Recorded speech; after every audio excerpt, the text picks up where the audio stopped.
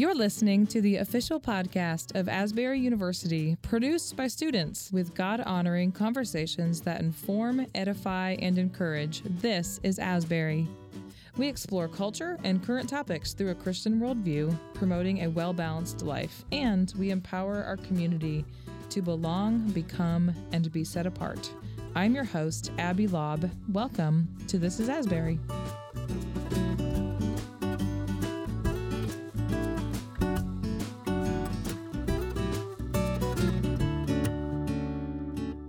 Welcome, Dr. Brown, to the podcast.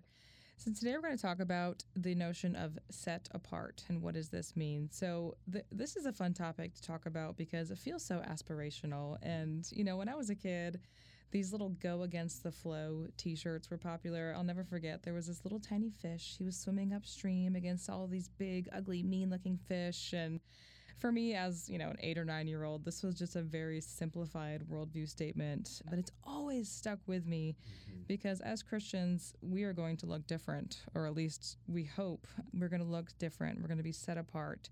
So I'm excited to dive into this topic with you and let our listeners just hear your heart about this topic and what it means both for our students and for people who are listening. So let's talk about this. This has many connotations depending on who you ask. So in your own life, what does that mean to be set apart? That's a great question.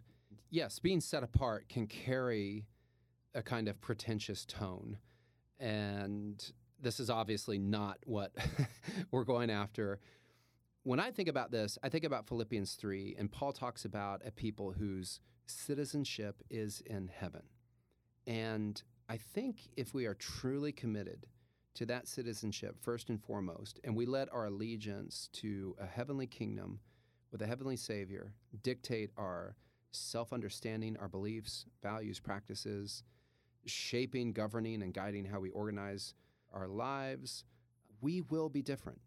We will be difficult to categorize. We'll be set apart. Yeah. And that can be a difficult concept depending on where you are in life. So for students, how do you want them to internalize this idea that they're called to be set apart? So I would start by saying this. We all have some moral vision that guides our lives and how we relate to one another in society. We all have an idea of the proper way to see the world, or we have some way to see the world. Jonathan Haidt argued in his 2012 best-selling book, The Righteous Mind, he said there is no neutral ground. We are all beholden to an underlying moral vision that animates our political beliefs, establishes our values, governs our actions, etc. So at different times and places, different societies, cultures, our moral narratives have these shared core elements, sacred and profane, higher and lower, these ethical matrices that inform our evaluative judgments and shape our activism. Storied frameworks tell us what's valuable and worthy of our commitment. And importantly, we're all inescapably governed by a story, like some mental map that frames our imaginative landscape and colors our perspective of the world. The sociologist Christian Smith wrote a famous book. He says, "We are moral, believing, narrating animals with lives constituted by moral orders that define and direct social action. There is no opting out," he says. "We inescapably inhabit social worlds that are thickly webbed with moral beliefs and commitments." I love how he puts that. The theologian Sarah Coakley says, "Theology is always a recommendation for life." So I think we all kind of operate with some kind of theology, some kind of recommendation for life running in the background, even if we don't recognize that or call it that. And the Christian story sees humans as fundamentally teleological, just meaning we have a purpose. We're created with some ends, created by a deliberate creator. And among other things, this story fosters a kind of self-skepticism, the problem of sin. It impels love of neighbor. It locates human flourishing in our participation in the life of God. There's a theologian, he says, there are good desires and there are bad desires. And we have to know a telos, again, this word teleological, we need a telos to know the difference. We need to know what our purpose is, to know what's a good desire, what's a bad desire. And I think that's why St. Augustine defined virtue as rightly ordered love, to attune our affections to elevated things. I would say in being set apart, I want our students to locate themselves in this story and let that meta-narrative define everything else they do, how they perceive the world, and how they faithfully act within it. Yeah.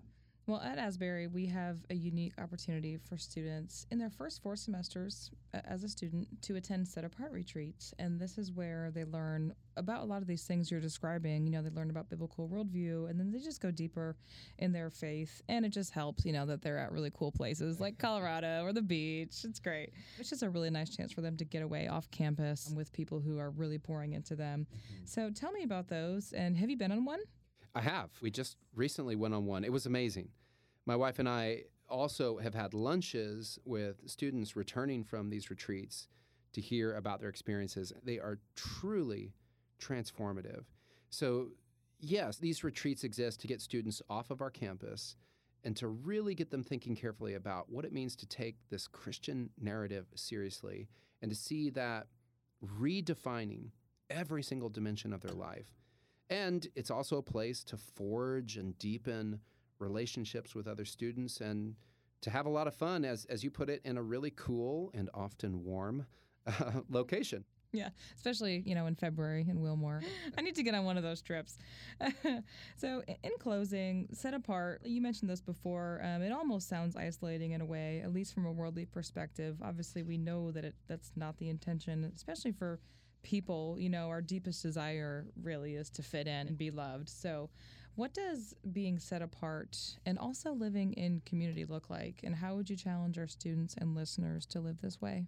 So let me share just a few things. I think of the Sanctus. That was an early liturgical hymn of the early church, and it comes from the book of Isaiah. And you've heard it, Holy, Holy, Holy Lord. And one theologian said a modern interpretation would be different, different, different, or other, other, other. So when I say set apart, we are aiming to reflect God's character of being holy, different, other, set apart. So for example, for our students, this might mean being set apart in our competency and our effectiveness, being excellent in what we do, being set apart in our orientation to others, this kind of reflex or instinct to serve others, set apart in our kingdom identity and our heavenly citizenship. I've said several times, the most significant political statement we make as Christians is this: Jesus is Lord. And set apart in holy living in our meaning and morality. There is no greater compliment that I hear about our students and about our school than when I hear your students are different. Dr. Jim Owens, the dean of our media communications department, told a story of being at the Beijing Olympics with our students. We do this every 2 years. And someone just pulled him aside and said, "What's the deal with Asbury?" And he's like, "What do you mean?" "Your students are different. What are you guys doing? Your students are different." I was at a church a little over a year ago in Houston. It's a really large church. And one of the pastors there said, "We hire a lot of students, but your students are different." We had a reporter from a Lexington group. Thank you, Abby. I think you were responsible for that. And they had come to our campus to shoot a story. And I was walking with this woman, and she said, "I'm really excited to come to your campus. I've never been here before, but we employ your students. Your students are different." I just recently shared, we received an email last winter from a referee, and they had watched one of our basketball games with our women's basketball team. They said, "I have officiated thousands of games. I have never seen a team demonstrate the kind of virtue and character your women's team has. Your students are different." Let me end with this, and it's something I've shared before. I think it's worth sharing again. So in an earlier podcast, I said that education is not just about what you know or what you can do. It's also about what you love. But the holy coordination, if you will, between your head, your hands, your heart, this isn't just about believing what you're supposed to believe or doing what you're supposed to do or desiring what you're supposed to desire because you're a Christian. We earnestly believe it's life itself. And I share this in Luke 10. Remember this, the lawyer asked Jesus about eternal life, and Jesus says, well, what's written in the law? How do you read it? The lawyer says, love the Lord your God with all your heart, your soul, your strength, with all your mind. Love your neighbor as yourself. And Jesus gives this answer.